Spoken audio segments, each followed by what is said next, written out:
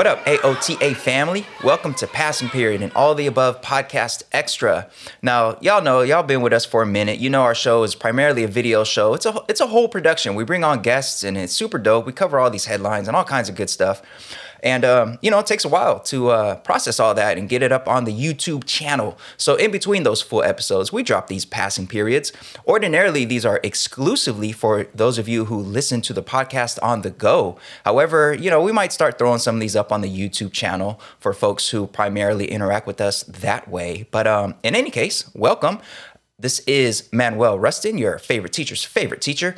And I am here with Jeff. And Jeff, man, slow news week, man. Yes, exactly. It's hard to even remember what happened. I think we only had like one insurrection this week. So only there's one. Just the Although one. I was listening to a podcast the other day, and I need to confirm this, but they talked about a second insurrection with some folks running up into the state capitol in Kansas. So what? I didn't even hear about that. Yes, that's not confirmed. We need to check our sources. But I was like, that's wild. Like right before we started this, I heard that and was like, oh my God. Think of how crazy a week it's been where possibly there was a coup attempt in Kansas and we didn't even hear about it. Yeah, that you are correct. I think I heard you say we have to check our sources. I don't know what you're talking about, Jeff. It's 2021. We don't check sources anymore. We just run with it. First tweet you see, first thing you see on Facebook, you just run with it. And, that's just the state of things. And, folks, we are obviously here. It hurts so much that you can't help but just laugh at aspects of this. And obviously there's nothing funny about what happened and what transpired this week. So here we are on our education show where we talk about news and headlines in the world of education. And as all of you know who are listening to this, education, doesn't operate in a bubble. No matter if your subject is math or science or you have kindergartners or whatever, you don't operate in a bubble that's separate from what's happening in the world. And those of you who've been in education for a while, those of you who have taught for a while, you have certainly had those days that came like the day after a major world or national event. And, those days are different. And we had one of those days this week, the day after an attempted coup. And we're going to talk about it some. We're going to talk about it. We're going to talk a bit about what this means for educators and how educators should approach this. We know some of y'all who are teachers, maybe you're going back to school this week. I know LA Unified starts on Monday.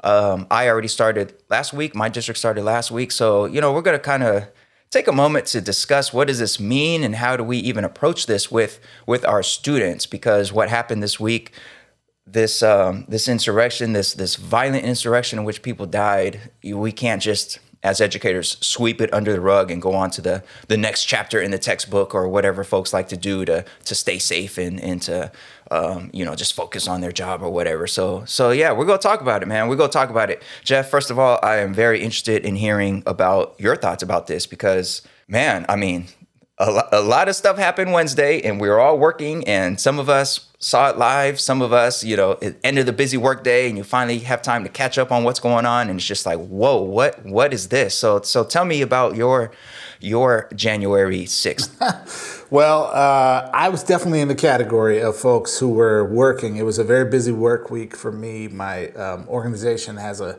big event in early January, where we gather all the leadership teams from all the schools. So it's really like obviously virtual this year, but essentially a conference with like 400 people in attendance.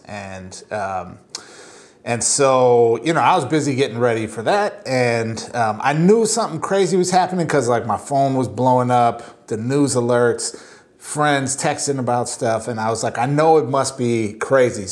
But during the day, I only got like a few peeks at some headlines and that kind of thing. And then after work, I plugged in to really, kind of check it out and was just completely blown away, man. I mean, on the one hand, I think at least certainly myself and many, many other people who've been very concerned about the sort of growing extreme right-wing fascist movement in this country have been like, hey, these folks are armed and they've been saying that they're going to do this. There was a small group of them that already tried, right, in Michigan. Right. Right. And And so on that level, it's not at all surprising. It is, it's funny to me because the fact that the police would treat them with such kid gloves, right, is not at all surprising because we've been seeing that around the country. When the Proud Boys roll through Portland and get high fives, meanwhile they're gassing, grandmothers with Black Lives Matter signs right down the street. We know how that goes. But I didn't think that they were going to let them just roll up in the Capitol and start snatching podiums and running after members of Congress. Man. Like, that even surprised me that, the sort of depths of privilege given to extremist white terrorists in this country, it runs even deeper than I thought. So, I try not to get surprised by it, but I was this week. I didn't think they were going to let the Confederates roll up in the Capitol with Confederate flags and start snatching stuff. So, man, it was a scary day. And, I think even, it's funny, I was kind of arguing with some folks, not arguing, but debating with some very left-leaning friends of mine who, I think took more of this, the stance of like any revolutionary act is like good because it, encourages people to stand up against power or something. I think for me, I did not see what happened on Wednesday as that at all. I think not all revolutionary acts are about justice, and this was most certainly not about justice, and I don't think advanced or helped any cause of justice. It showed the fragility of what shreds of democracy we have in this country, and that was a scary moment, man. I don't know what else to say about it really than that. What was your take? And you were teaching, so I'm very curious. What was your take? And then, how did this go over? Because I'm assuming this, like, literally kids were on their phone or whatever, like, in class, I assume, with you. Or you guys were getting real-time updates, I would imagine. Right. Well, it's interesting because, I was teaching on Wednesday, and we have a block schedule. So actually, my classes on Wednesday, it was my first time seeing them since before the break because Monday and Tuesday happened to be the other set of classes.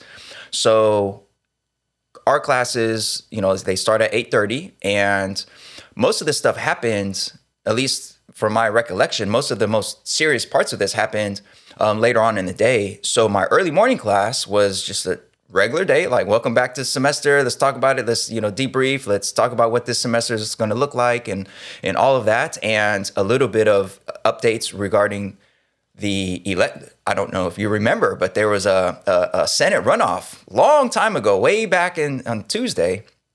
And that Wednesday, we talked a little bit about what this means. And I also told students to pay close attention to the news today because I knew there was, just like everybody knew there was a massive demonstration, quote unquote, being planned in the Capitol. So I told them, this is a big day. They're certifying the results of November's election and with all the false claims of fraud and this and that, just pay attention, see what happens. And by the time things got really, really, really bad in terms of the violence in the Capitol, I was already done with classes for the day. So when my last class finished and I, turned on the TV and sort of, took a moment to check in on, did they finish the process in the joint session yet or what? Then it was like, wait, why are guns out? And then I saw all the images and then, it all hit me. So I didn't see it unfold live with students. So it was really odd because it was like, I just told students to pay attention. Today's a big day, but I did not see this coming. And I don't mean that in the way of I understand the when folks say nobody should be surprised. If you're paying attention, none of this would surprise you. That is true. Somebody said it best, I think, when they said, it's not surprising, but it's still shocking. It's not surprising because we've seen all of the whole trail leading up to this, and we know America's history. So none of this is surprising in that sense, but it's still shocking to see images of folks in Nancy Pelosi's office with their feet kicked up on her desk. It's still shocking to see people on the floor of the House, and especially myself. I've been to the Capitol building, and I was telling students especially for a joint session on a day as big as that day, you would think it'd be next to impossible for somebody up off the street to make it all the way to the floor. Oh, yeah. And so it was shocking to see that. Yeah. You know, it was just shocking to see that. I was telling students the next day when we were talking about it, I was like, imagine trying to get through LAX and make it all the way to a plane and make it into the captain's seat. Like, none of us would make it. It would be impossible for you to do that. Yeah. And you would think the floor of the house would be. Like yes, yes, there is actual security there. That, to me, that's the part that actually, honestly, did shock me. Yeah, again, like you said, right? Like the fact that these crazy fascists were there ranting and raving and protesting, not surprised. Right. The fact that the police didn't shoot them, right? I knew the police liked them and were sympathetic to their cause. I didn't think they'd actually let them run in the Capitol, threaten members of Congress, have the Secret Service have to rush Mike Pence and Kamala Harris out the back door, right? With Congress people hiding under desks. I didn't think they would let that go down without any gunshots, man. Exactly. Like that's where I was like, oh wow, this is different, you know? Yeah, you know, exactly. And then just like all educators, hopefully, well, not literally all educators, but most educators, I spent Wednesday wondering about what's the next day going to look like in terms of my teaching and in terms of my classes. And, you know, I want to shout out Marian Dingle, math teacher extraordinaire, who I follow on Twitter at Dingle Teach, because she said it probably best in terms of the chorus of educators I saw who expressed the importance of addressing this with their students. She said on Wednesday, she tweeted out, "So educators, I ask you in all sincerity, what are you teaching tomorrow? Will it enable your students to think critically, or will it make them resent you years from now when they learn of the truth that you didn't tell?" And I mean, that just says it all right there. You know, just the fact that students need our help as educators, no matter how old or young the student is, they need our help as educators to reflect on what happened and think critically about what happened and explore why it happened and explore what happens next or what should happen next. And I spent most of Wednesday thinking about, okay, how am I going to approach this with my students? And, you know, this isn't the first quote unquote day after type of day I've had. You know, my most recent memory of having like that type of event that needed to be reflected upon with my students in a very careful way was the day after the 2016 election. Not that other big things haven't happened since then, of course, but in terms of like a moment so big that like I knew kids were going to come in the morning like shaken, you know? So I spent most of Wednesday thinking about what that next day would look like, especially since for me, this is the first time having a quote unquote day after through a fully virtual platform where I don't see students. I don't see them, you know, in terms of their cameras are off and I can't read the room in that same way that I normally do. So I was kind of grappling with that. So, yeah. Yeah. I mean, it is, you know, this topic, right, of politics in the classroom and kind of what role teachers need to play and what the line is a topic we talked about on the show. Literally, I think, you know, our very first episode was about this. Yes. 3 years ago. And we've circled back to it periodically, and partially just because I think this period of time has been so fraught with, with just these political circumstances where basic morality and what's happening in our political realm come into clash so directly, right? So like, you know, supporting Klansmen marching in, you know, Charlottesville and being like, there's very fine people on both sides. Like, nah, there's just not very fine Klans people, on both sides, right? And same thing in this instance, right? Like they ran up in the Capitol with Confederate flags and, and looking, zip ties, look like literally armed, looking to kidnap members of Congress, right? Now, however you feel about the members of Congress in this country, there's no doubt that is one, obviously like a crime, and two, you know, not a democratic exercise of power. Like, you lost an election and now you want to go kidnap the officials who are certifying the election. Like, that is an authoritarian fascist coup of some sort, right? And then you're just steeped in this deep white nationalism, literally carrying the flag, the blue line flags and the Confederate flags.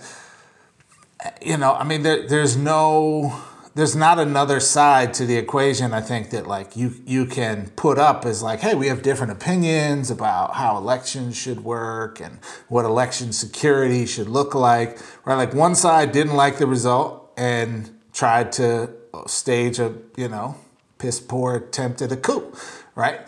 Right. And so that just has to be talked about as a reality, I would think.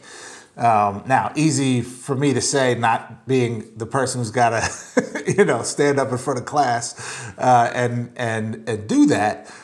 But it just makes me think of some of what we talked about with this before, right? That like there are some basic values of school that I think are just true, right? Like acknowledging the worth of all people and having respect for, people's identities of different ways, shapes, and forms, and creating spaces that are safe for people to be who they are and be respected.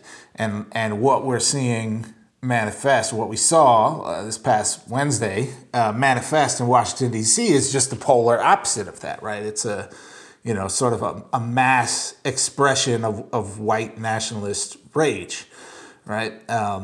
Among some other things. So yeah, I feel like we can't be afraid to actually describe things that happened as they are. If folks want to debate the question of election security and fraud, okay, fine. Like that's a valid question to ask. You just got to be prepared for the fact that, like, I think it was 9 judges that Trump himself appointed, and we know he's appointed right-wing nuts up and down, right? We're like, yeah, there's no evidence of fraud. So you just got to be willing to accept the facts,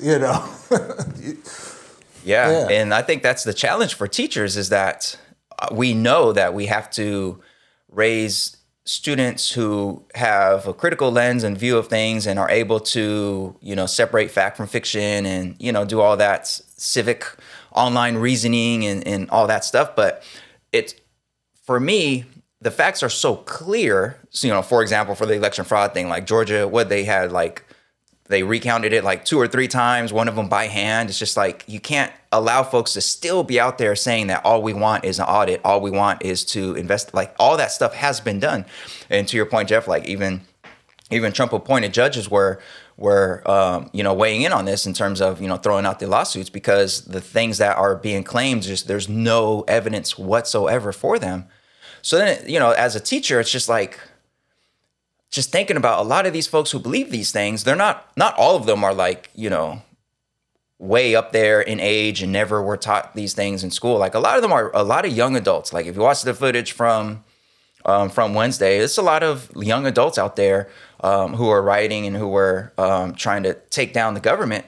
And it's like they had to have been taught these things in school. Maybe not the political aspect of it in terms of like the importance and the value of all humanity in these values that we think more educators need to really emphasize.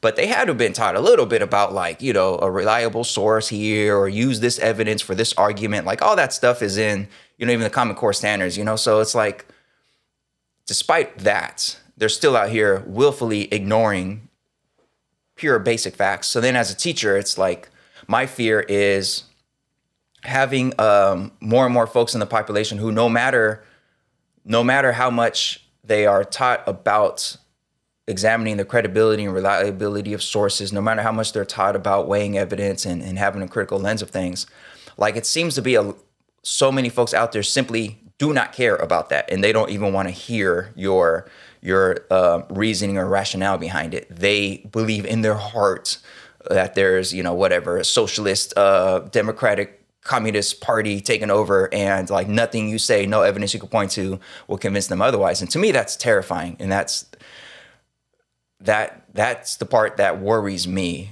is like how many of my students are getting these lessons. However, a year or two after high school, they discover this YouTube channel, which leads them to this other one. And then like, within months, they're so deep in this rabbit hole that the stuff they learned in school doesn't even matter, because, schools are just set up to try to indoctrinate you anyways. And, they never taught you the truth. Here's the actual truth. And it's just, that's scary to me. That's very, very scary to me. Yeah.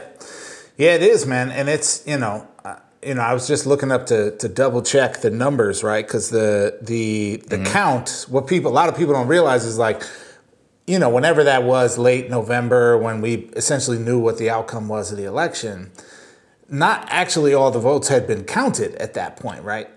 And there were still, absentee ballots and things being counted. It was just like clearly in states that had been decided.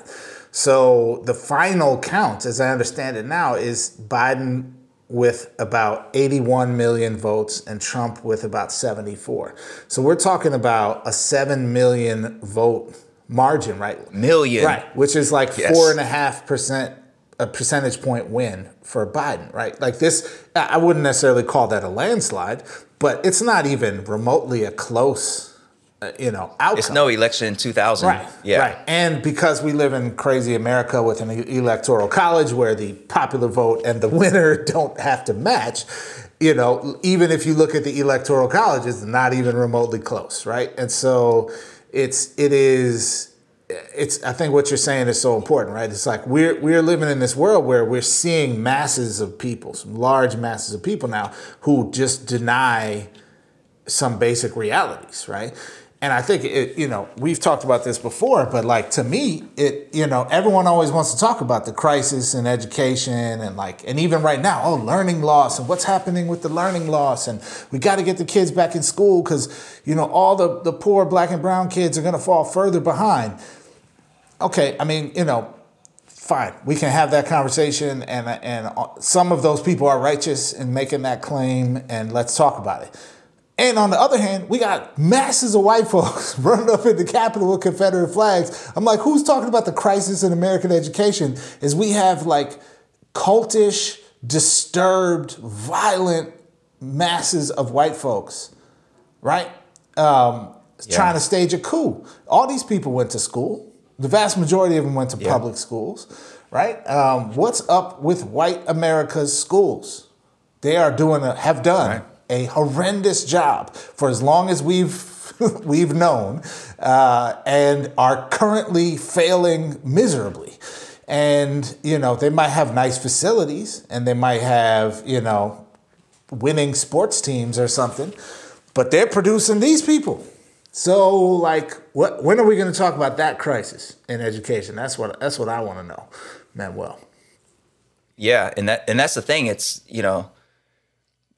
we could talk about the folks who actually stormed the Capitol and tried to topple our democracy, but then the folks who led them, the senators and the Congress people who led them and who led that charge.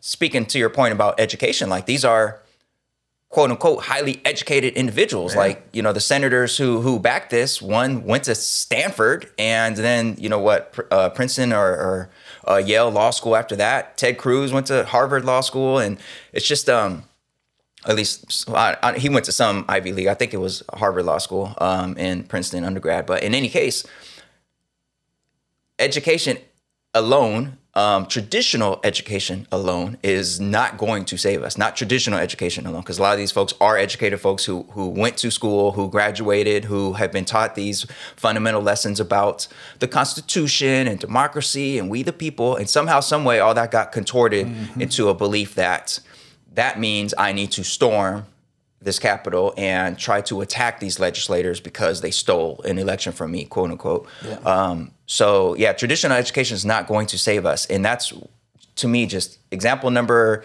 whatever, that we need an education system and a curriculum and a pedagogy that emphasizes humanization and emphasizes critical consciousness, so that students are aware of how these things play out, so that students can spot these systemic issues and these tactics early on, so that they hopefully have less of a chance of being bamboozled and hoodwinked by all this nonsense online. So, I think about all the states, including California, that are moving towards having ethnic studies as either a graduation requirement or at least an offering at each school site. And that's why we need it, because you need that sort of lens in order to understand, well, this senator is from a very privileged family, went to very privileged schools, and has a Stanford degree and a Princeton or Yale law degree, yet is speaking complete nonsense. And he obviously knows it's nonsense, but he also knows that the people listening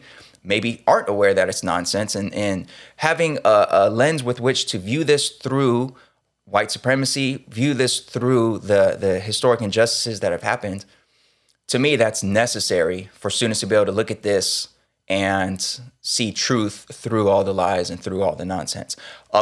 All of my students, not literally all of them, but when we talked about this, when we discussed it on Thursday and Friday, overwhelming majority of my students saw it for what it is. They said the fact that the police responded this way on Wednesday, however, in Los Angeles, when there's Black Lives Matter protests in the summer, they responded this way. Like, that itself shows the double standard. That itself shows white supremacy in action. Like the chat box in our Zoom school thing was like all like white privilege, white supremacy. This, they wouldn't act like this if it was black protesters. They wouldn't act like this if it was Black Lives Matter related. So a lot of students, a lot of young people out there do have that lens, or at least are developing that lens. We need more. We need more educators to have that lens. We need more educators to understand how to develop that lens in their classes, regardless of what subject matter they teach. And it's difficult work. And I don't know, man. I'm dismayed at seeing how many educators, at least just the ones I follow online, were reporting that they received some pushback from their administrators or from parents who were saying like, oh, you shouldn't be talking about this in class, this and that. I know at my school, my community is very supportive of us addressing these issues with students. But I know a lot of other educators are in districts and in communities that are steeped in this really twisted view of the world and really twisted view of our state of things in America. And I think about those educators who know many of their students' parents were maybe in this riot or supported this riot. And I could imagine trying to teach through a screen, knowing that like those folks are on the other side waiting to catch me saying something. And those, I feel for those teachers who understand that they do need to discuss this. They do need to help students understand this. However, those students' parents are part of the problem. That's tough, man. That's tough. It is. I couldn't imagine being in that context, right? It does make me think, man. Well, we in this country at least love to sort of look down our noses at the rest of the world and say things like, how could they let Hitler come to power in Germany, or how could they let the extermination of millions of people in the Holocaust happen, or how could a Mussolini or a Franco or these kind of folks take power?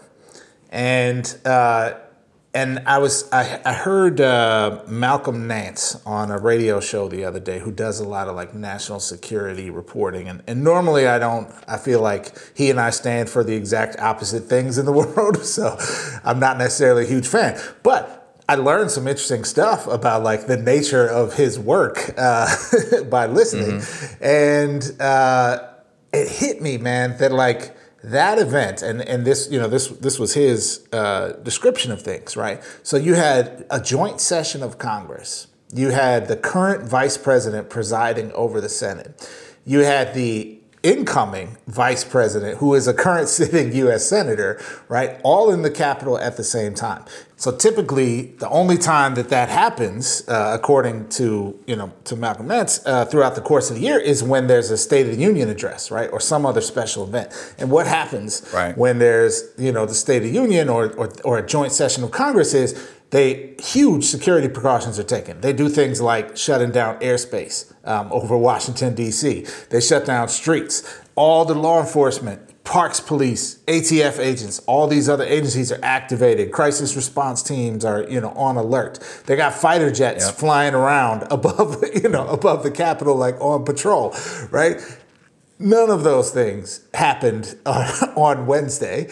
And the Capitol Police, some of them were like, here, let me get that barricade out of your way, so you don't trip on your way into Pelosi's office, right? So, when we stack up our internalized notions of American exceptionalism and how, that fascist stuff, that undemocratic stuff that happens in those other places could never happen here, I think there's this very valuable teaching moment, that someday is going to be written about beautifully in in textbooks, I'm sure, to say, like, just how close did we come this week to a collapse of our version of democracy that we have known, right? Right. I people can debate like how close we actually just came, right?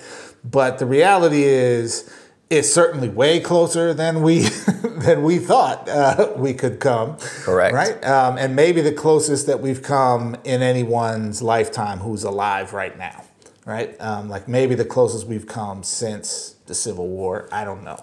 So, I think there is, in addition to sort of the like race and equity issue that was on full display, right, and white privilege that was on full display, there's also just the question of democracy in America, right? And do we actually value it? And are we willing, do we have agencies in power that will fight to protect it or not, right? And I think there's some good questions that we need teachers helping kids grapple with about that right now.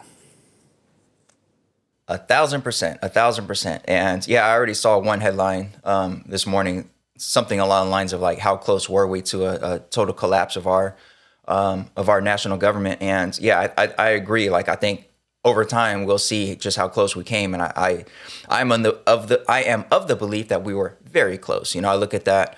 I saw the video of the woman who was shot, and apparently that hallway that they were trying to get into, that's where a lot of the Congress people were sheltering in place. And, if that one officer hadn't have used force to stop that intruder, then the whole wave would have made it in there. And then what? History is full of examples of mobs rushing government buildings and paying no mind to this politician or that politician, this party or that party. Like, everybody could get it. And who knows how close we might have been. Who knows, the folks made it all the way to the floor of the Senate and the floor of the House. Who knows what would have happened if the VP wasn't, and the VP and VP elect weren't whisked away in time. So very, just, again, not surprising, because we saw this coming. And in fact, the president himself had been tweeting about this event since December. However, still shocking that it could happen. Shocking that anybody could get that close, especially when you think of other folks who have been killed at the Capitol building for getting too close. The one woman who was killed while making a U-turn at one of the stops. So again, shocking, maybe not surprising, but I will say it was shocking to me. And I think teachers out there, again, no matter what content you teach and no matter what age group you teach, it's important to help students process this, because it's not going away. It's not done. And one thing that we discuss in my classes is that this isn't solely because of Trump. Like, these themes have existed since the beginnings of America. And he brought it out in people, but it was always there already. He didn't create it. So it will still be there afterwards. If anything, it's going to be possibly be worse. So if you're a teacher listening to this, I can say that those quote unquote day after conversations are a lot easier when the ongoing themes of your course are tied around humanizing values, tied around critical consciousness, and helping students have these conversations and understand the importance of developing and developing a system or challenging the system in order to ensure that everybody, no matter their racial, religious, gender, whatever identity, that everybody has the same value, that everybody is part of the same community. Now, those conversations get easier when it's not just a one-off. So if Thursday's classes were a one-off for you, educator, then I challenge you to not let them be one-off lessons. And if you need help in that, there's plenty of folks out there who can help, and there's plenty of resources out there. And I know a few folks in my circle have really benefited from the Rethinking Ethnic Studies text and a lot of the Rethinking Schools publications out there, because a lot of them are compilations of chapters and of pieces from different folks, and there's a lot of stuff in there with some nuts and bolts things you could do, as well as some like understanding and helping you understand the importance of this type of stuff. So yeah, to be continued, I suppose. But Jeff, I gotta say your favorite person nobly and honorably stood up to this and is that what we're calling resigned from her post because this is too much. So Betsy resigned, I guess, this week, and I don't know, Jeff, is she an American hero? Are you is that a serious question? It is not a serious question. Betsy, it's too late. It's too late. You can't resign at the last moment talking about this is too much. I mean, she just wanted to be out of there faster. And she wanted to avoid being pressured to be part of invoking the 25th Amendment. We see what you're doing, Betsy. No, you're not slick. You're not slick.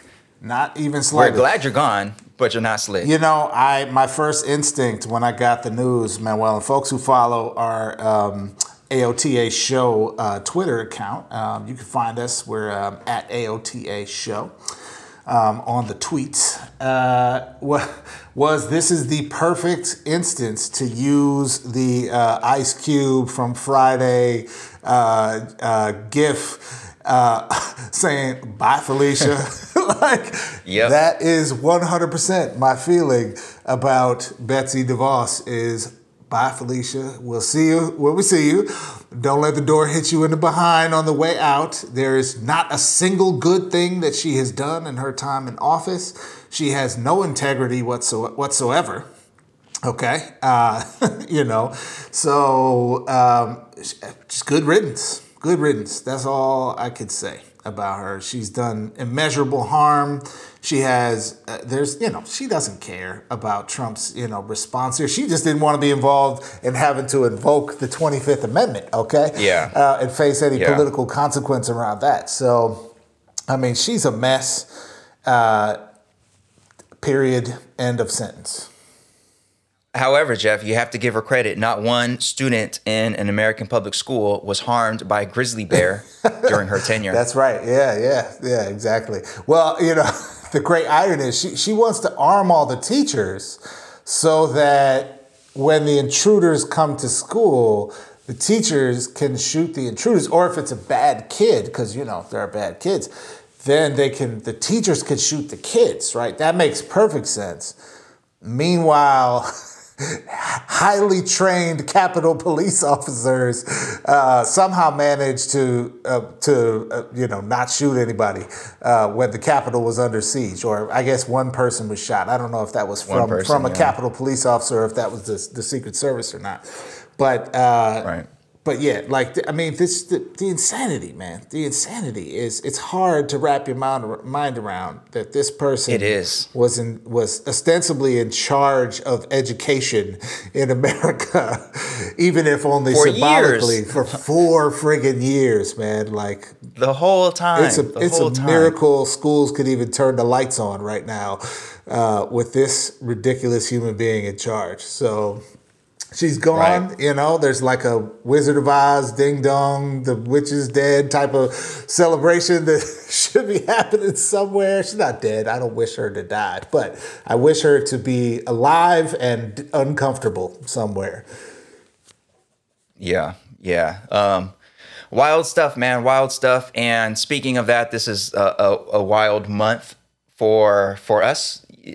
Personally, just getting back in the swing of things, school, post-break stuff, all that. So next week, we're going to hit you with another passing period. Now, those of you who have followed us for a while and love our full episodes with guests and breakdowns of headlines and all that good stuff, do remember we have, I think we're up to 60 364, something like that. Full episodes on our website where you could catch up on all the guests that you might have missed and all the discussion topics you might have missed. Most recently, we had Dr. Eddie Como, and we discussed student athletes in higher education and how student athletes, despite the pandemic, despite all that's going on in the world, were ushered out there to perform for us during this bowl season, during this football season and ongoing basketball season, to the detriment of their own health. And he really broke down some of the inequities embedded in athletics, particularly at the college level, particularly for Black athletes. So very interesting conversation. If you missed that, definitely go back and check that.